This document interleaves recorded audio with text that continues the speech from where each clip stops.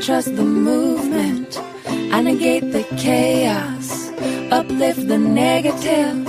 I'll show up at the table again and again. Welcome to Grassroot Ohio, conversations with everyday people working on important issues here in Columbus and all around Ohio. I'm Carolyn Harding, and today I'm talking with Dr. Laura Bean, MD, a general pediatrician practicing in the Cleveland area. She is co-founder and executive director of Ohio Physicians for Reproductive Rights and is a leader of the nonpartisan grassroots coalition, Protect Choice Ohio.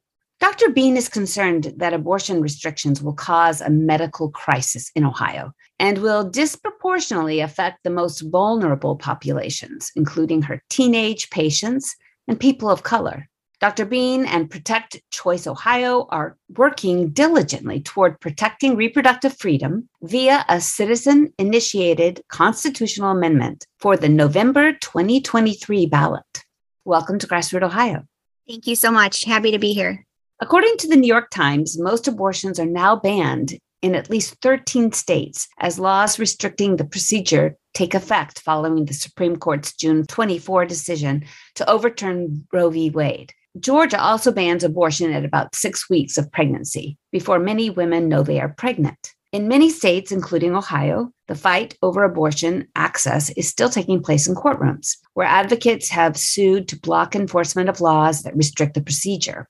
According to the Ohio Capitol Journal, Governor Mike DeWine signed the law, SB 23, or the 6-week abortion ban, in 2019, but it couldn't be enforced until the U.S. Supreme Court overturned Roe v. Wade. Many Ohio affidavits after that describe how as soon as the decision overturning Roe was announced, that Friday, work at Ohio clinics was thrown into chaos. Ohio law had allowed abortions until 20 weeks of pregnancy. Now, with only limited exceptions for the life and the health of the mother, no abortions were allowed after fetal cardiac activity could be detected by ultrasound. So, Ohio's 6-week ban was in effect for 3 months. Then in October, the Hamilton County Common Pleas judge placed the law, Ohio Senate Bill 23, on hold indefinitely through a preliminary injunction. And on December 16, the same county judge decision to block the enforcement of that law that largely bans abortion across Ohio will stand for now. So for a tenuous now, abortion is legal up to 20 weeks in Ohio, as I understand, for now. Dr. Bean, what brought you into this fight to protect choice, reproductive freedom, and abortion for Ohioans? It's a great question. So I'm a general pediatrician. You probably wouldn't think of a general pediatrician as being somebody, out here, battling this fight. But so basically the Monday after the Dobbs decision, I was in my clinic, and it became very clear to me that morning that, this was going to be a disaster. And I knew that it was going to be bad before, but that morning it really was clear to me that this is a true crisis, and it was going to affect my patients, including children. And 2 examples of interactions I had with patients that morning. So a mother of a 13-year-old girl called me to ask if we should put her daughter, who is not sexually active, on birth control, because if she were raped and impregnated, she wouldn't potentially be able to get an abortion in the state. And obviously that is a very difficult, horrible question to even comprehend. But I had never been asked anything like that before. I didn't know how to reply. And this was before the little girl who was raped and impregnated, the 10-year-old girl, had to go to Indiana to have an abortion, which I think it's important to note. There were actually 3 girls, ages 10 and 11, that same week, who all were impregnated and had to go to Indiana to have abortions. So that was actually not an isolated incident. So that hadn't happened yet. And I knew that this was going to be bad for young people, young girls. And so that happened. And then also I had a patient who was a 16-year-old African-American girl who was 8 weeks pregnant. In the previous week, I'd been trying to help her empower her with resources and information so that she could make the decision that was right for her. And so she didn't know what she wanted to do yet. She was trying to figure that out. She had gone to preterm and she was waiting to see OBGYN because if she decided that she wanted to have an abortion, she wanted to make sure she was getting the healthcare that she needed. And I thought that was a really awesome approach that she had. And I just wanted to make sure to support her. But unfortunately, that Monday, I had to call her and say, you know what, I I'm so sorry, but if you are really seriously considering having an abortion, you need to go to preterm today because it might already be too late. And I just felt so sick to my stomach because I never had to provide medical advice before that went against what I actually thought was appropriate medical care. And I also knew that, here is a patient of mine who is, a 16-year-old African-American girl from, a wonderful community, but a community that doesn't have the same financial resources that some of my other patients have who come from communities that are more wealthy. And it was very clear to me that there are going to be those patients that can get the care that they need despite obstacles. And then there are going to be those who can't. And that is going to be very terrible for people who are already, struggling. And so I just couldn't sit with that. And I don't mean to take too long, but that was what motivated me to really take action. And so I started by writing a letter that I ended up writing along with a few other doctors that we connected through social media. That letter turned into a letter to our patients, and that we ended up having over the course of 4.5 days, over 1,000 doctors come to us through this spread on social media asking to sign. And these were all physicians in the state of Ohio, men and women across specialties. And so we knew we were onto something, and we needed to harness this energy from the medical community that didn't really know where to apply their focus. So we formed an organization called Ohio Physicians for Reproductive Rights. And pretty early on, we started learning about ballot initiatives. And that's sort of our origins. Wow. So that incident was what propelled you to step up and organize the Physicians for Reproductive Rights. Yes. On Sunday, January 22 was the 50th anniversary of the now reversed Roe v. Wade. So where are we in Ohio for folks seeking abortion right now, and for physicians? Because I know that Senate Bill 23 really penalized physicians. Mm-hmm. Yes. So, I think in Ohio, thankfully, there are very smart attorneys out there, including Jessie Hill and her team, which represents a lot of the advocate groups, including the ACLU, who were able to argue in the lower courts that this ruling was, unconstitutional, I think was their argument. And and so there's this temporary stay. So in Ohio right now, we're operating under the pre-Dobbs rule. There is confusion, I think, among the people, which has become its own barrier in that, a lot of people in Ohio don't realize that currently in Ohio, abortion is legal, at least for now. And so I actually spent a day with Dr. David Burkhans, who is he owns 3 of the 8 abortion clinics in the whole state. He sees a lot of patients, and one of his patients offered to speak with me about her experience. And she had actually, her abortion care ended up being delayed because she thought abortion was illegal in the state. So she was trying to get an abortion in Michigan, and then she was having a hard time getting an abortion in Michigan because those clinics were overwrought with people who were all trying to get abortions from other states. And then she had an appointment. The appointment was canceled. And then eventually she made her way back to his clinic in Ohio. And it was such a confusing scenario for her that is a problem. I think, as far as the, physicians in the state, I'm not an abortion provider, I'm a general pediatrician, but, there's just this kind of sense of dread that the temporary stay against the abortion ban is not going to last. Unfortunately, the forces against us are so powerful that will likely go away. And so it's anticipated that abortion will again become illegal after 6 weeks, and maybe even worse if the personhood ban goes into effect, which would make abortion illegal at the moment of conception. And so we don't think that, unfortunately, we're going to be in the same situation we are right now for long, and that abortion will become illegal in 2023. So I think that everybody is a little on edge for a lot of reasons, but it's not a good feeling. Okay. I feel that way. I share that with you. And with the Supreme Court leak in May, several states got busy creating ballot initiatives to pass a constitutional amendment like Michigan. Others were fighting abortion ban measures like Kansas and have secured abortion rights in their states. Talk about the Protect Ohio Choice constitutional amendment that you are spearheading that is for this November 23. Let's talk about that.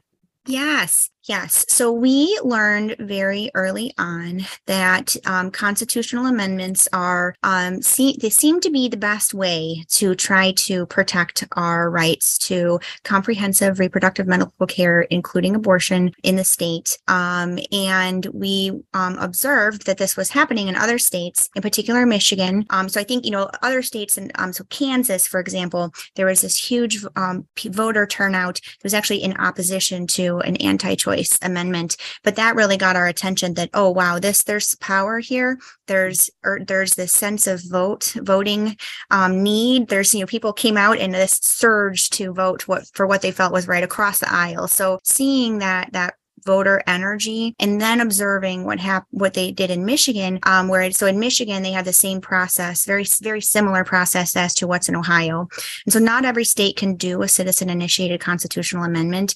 I believe it's either 17 or 19 states in the entire country that have that as an option. And so in Michigan, the people wrote an amendment that was presented to the Attorney General, and then they got enough signatures collected to put that on the ballot that the people could then vote in support for. And so in Ohio, we have been working to do the same thing since last summer. Our organization, Ohio Physicians for Reproductive Rights, which is what we started out as a group of physicians, we formed a ballot initiative political action committee last August, and we have been working to build a team to lead this that includes multiple political strategists that have a lot of experience, decades of experience of Ohio politics, including in ballot initiatives, fundraisers, lawyers. We're working with top election attorneys and healthcare attorneys, and building a field team. We have statewide field director and regional field directors, and we have this huge force that we've been creating to get this something that can be achieved. So that's really, and now we're doing a lot of coalition building. We're meeting with people and trying to spread the word that, this process, this constitutional amendment process, is really a pure form of grassroots democracy, where, we as the people are able to use our voice collectively to amend the Constitution. And so we need to all do that together. So that's what we're kind of focusing on, that whole process. And I'm happy to talk about, the amendment itself more if you have specific questions, but, we've been working toward that, that growing that grassroots swell for the last several months. Excellent. This is Carolyn Harding with Grassroot Ohio, and I'm talking with Dr. Lauren Bean, and she is spearheading the Protect Choice Ohio ballot initiative to codify women's reproductive rights in the Ohio Constitution. Is the language inspired or similar to Michigan's language? Does it codify Roe v. Wade, or does it go beyond? And is the language completed? Great question. So we have been working on language since, actually language was being worked on before I got into this process, going back to the spring when the Dobbs decision was leaked. There were 4 legislators, Senator Nikki Antonio, Representative Michelle Lepore Hagan, Representative Jessica Miranda, and Representative Beth Liston, who is a physician. They all brought language to the floor during a joint session that was based on the language that was being written in Michigan, or that was being worked on in Michigan. And that was to present that as a legislator initiated amendment, but that was clearly not going to go anywhere because of our highly gerrymandered and swayed state houses. And so those conversations, I had the opportunity to enter and learned that, that's when I really got into these conversations. So the language that we have been working to finalize was initially based off of the Michigan language. And then we had the opportunity to see, that language was successful in Michigan. Michigan, of course, is a little bit different than Ohio, but we share a lot of things in common. And we also have been able to see, how people responded to different aspects of that language in Ohio. What were pitfalls? What were triggering words? What were distractions? How can we avoid how can we make this as successful as possible? So we basically took that language, what information was gathered from that language, from polls, and then with our team of people, including physicians, top attorneys, and our strategists, made multiple iterations of that language that we thought best fit what would be successful in Ohio. And that language is now being pulled to see how the Ohio voters might respond to it. And in particular, I think, people will ask questions about, limitations. What are the limitations? Because that's an important question. And for us, we want language that will, declare that, people have a fundamental right to have control over their reproductive freedom, and that is not something that the government should be involved in up to a certain point. And so the point at which we feel like people should be able to access abortion is the point at which the fetus is no longer, or is at a point where it could survive if born without totally extraordinary measures. And so, I think that some people will coin that as the concept of viability, but viability has, unfortunately, is a complicated term. It's a trigger word, and it has legal definitions. And it also doesn't really make sense medically. What we know now as, viability in a pregnancy that might not have a lot of medical complications is something that will change with time. And it's something that varies depending on where an infant is born. So if an infant is born in a tertiary center, there might be a reasonable possibility that an infant at 22 weeks could survive. Whereas if an infant is born in a community hospital, if an infant is born below 24 weeks, it's very, very unlikely, if not impossible, for that infant to survive. So even currently, a number doesn't really make sense. Also, it changes with progress in science and neonatology. And then it also doesn't take into consideration medically complex pregnancies. So if a pregnancy, if the fetus is not viable or has incredibly devastating malformations that make it so that, if it could survive, it would be brief and possibly painful. That concept will not change based on what week you are at. So if somebody has a 20-week ultrasound and realizes that they're carrying a fetus that does not have a brain, if that, a day or two, in a legal document, trying to define this moment of viability is senseless. And it adds a layer of guilt and emotional trauma to the person carrying that pregnancy and their family that we would like to avoid. So that's sort of our medical and legal approach to language that we think we hope will be successful, and we're looking forward to getting our polling data to see what that shows, because again, what we want is to have people be able to have medical care, and when we want it to be successful. Who are you polling? Who are we polling? So like what people, or who is doing the polling? Both. So Celinda Lake is our pollster. Celinda Lake is a wonderful pollster. She has a lot of experience, and her team is nationally renowned. And we are doing a poll of a representative population of Ohioans and looking at people who are expected to vote in 2023 and people who are expected to vote in 2024, and looking to see if there's any differences in like the likely success of the language and different aspects of the language in these two different populations. Okay. So you just answered a bunch of my questions. So this is nonpartisan. Yeah. So do you have support in your allies in nonpartisan groups? Yes. So we are a nonpartisan group. And we are very intentional about that. Because this is a human rights issue that unfortunately is heavily politicized and to the detriment of the issue. And so I think what's important to note is that we, in our political strategists that we're working with, we are working with 5 political strategists, one of whom is actually a Republican, which I think is important because that person is helping us make sure that we are, framing what we're doing in a way that is going to reach everybody, because this is something that affects everybody. And then as far as, partners, we want everyone to work on this. So we have been, I'm not kidding you, we have this incredibly long list, and we have just been emailing our leadership. We're up till the wee hours of the night emailing every organization we can find that we think might be interested in participating and helping and, learning. And even if we're not even sure they're interested, who cares? Because, we'll let them decide if they're interested or not. So we are working to have as broad of a reach as possible, I think, politically. And then also, racially and culturally, we want to make sure that we are including groups of people that is a true representation of our state, because we are a few people who are doing the majority of work, and we can reach the people that we typically see, but we want to make sure that we are connecting with every community that we can, especially those communities that are going to be the most impacted if these rights go away. Now, November 2023 is coming up pretty fast, and a statewide ballot initiative requires thousands of signatures, and there's a deadline where you have to get these signatures in. Can you tell us what's the requirement and when you have to get them in? Yeah, so that is true. So the deadline is July 5th, and we need to get about 800,000 signatures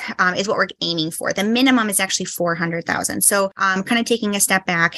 In Ohio, every state's different, but in Ohio, the number of signatures that you need in order to place language on the ballot in November is equal to 10% of the previous year's turnout or the previous gubernatorial elections turnout. And so based on November 2022, for us, that equals 403,000. And then that number of total signatures has to come from 44 of the 88 counties. And there's a certain percentage of their previous, I think it's 5% of their previous turnout or something. And so that is a lot. It is broad. It's a big project. And we are hoping to be able to be in the field collecting that massive signatures by end of February, March at the latest. And that would give us more than the average number of days that have been needed in previous attempts to do successful ballot initiatives. And so, for example, we've done a lot of research into this, and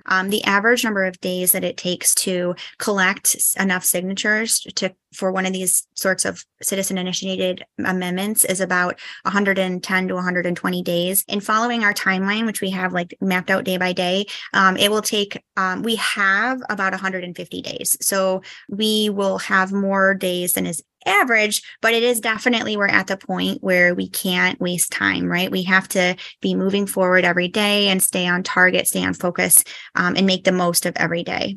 Are you relying on volunteers or are you paying your petitioners? We are going to do both. So we are meeting with signature collection firms, and we are planning to hopefully get about 30% of the signatures from volunteers.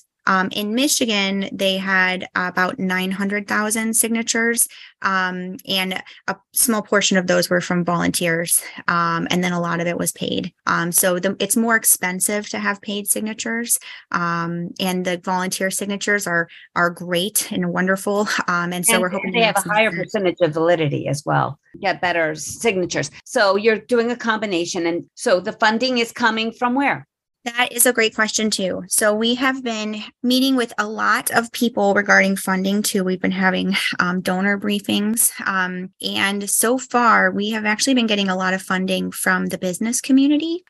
So we are working with business leaders, including Nancy Crane and Christopher Celeste and Nancy Kramer. And this amazing group of business leaders have helped us form relationships with CEOs across the state. And so we have been getting a lot of support and both politically or not politically, I guess is not quite the right, just general feelings of support, but also financially from that area. And so we are, and then we're also starting to reach out to, national donors. And if people want to donate individually, every dollar is helpful, and we are accepting donations on protectchoiceohio.com. And I should mention, what's your website again? protectchoiceohio.com. And people can sign up to be volunteers and help out there. Yes, that's correct. You can do everything there. You can sign up to be a volunteer, sign up for signature training sessions. You can donate. You can, and when you sign up for anything, you get added to our listserv, which we send about 1 to 2 emails maximum per week to keep people in the loop. I'm very clear we need to do this sooner than later, because I do believe the state legislature is going to take away our rights, and we can't afford another 3 months or another any amount of time where people that are vulnerable or anybody doesn't have their right for bodily autonomy. So 2023, I'm all on board on that one. I know that there is a lot of other folks that are aiming for 2024. Is there any way that the two can help each other? Yes, definitely. And so I'll echo that, obviously I agree with you. This needs to happen in 2023 for a lot of reasons, which I'm happy to talk about those reasons if that would be helpful. But yes, so I think the thing that's important to know is that the work that we're doing now, I feel as a physician, it is my duty to do this sooner rather than later. The experiences that, I had as a general pediatrician immediately after the Dobbs decision, and then hearing these just heart-wrenching stories from people, my colleagues in maternal fetal medicine and the abortion clinics, and just at all areas of medicine, where over those 11 weeks, people had delays to care and suffered. If this goes any longer, then it, if there's anything I can do to make this a shorter duration of time, I have to do that. And so our work right now toward 2023, it still seems okay. Yeah. If anything that we do toward 2023 will not expire. Signatures won't expire. The money will stay safe in our political action committee account, and it will not go to anything else besides this measure. So all work towards 2023 can be redirected towards 2024 if it turns out 2023 is no longer feasible or the right year. So everything we're doing can lead to either way, but we feel a duty to do it toward 2023 now, since we think that we can. All right. Thank you for stepping up and taking action. I clearly believe that it's up to us. Thank you so much, Dr. Bean. Thank you so much. Really appreciate what you're doing. In addition to our Friday 5 p.m. broadcast on WGRN.org, Grassroot Ohio now airs on Sundays at 2 p.m. on WCRSFM.org and at 4 p.m. on WEJPLP in Wheeling, Moundsville, West Virginia. You can also find us on SoundCloud, Apple Podcast, Spotify, YouTube, Facebook, and Instagram. Thanks for joining us.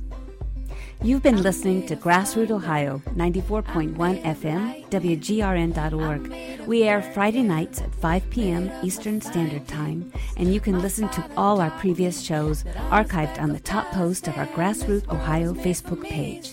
There's a time to listen and learn, a time to organize and strategize, and a time to stand up, fight back.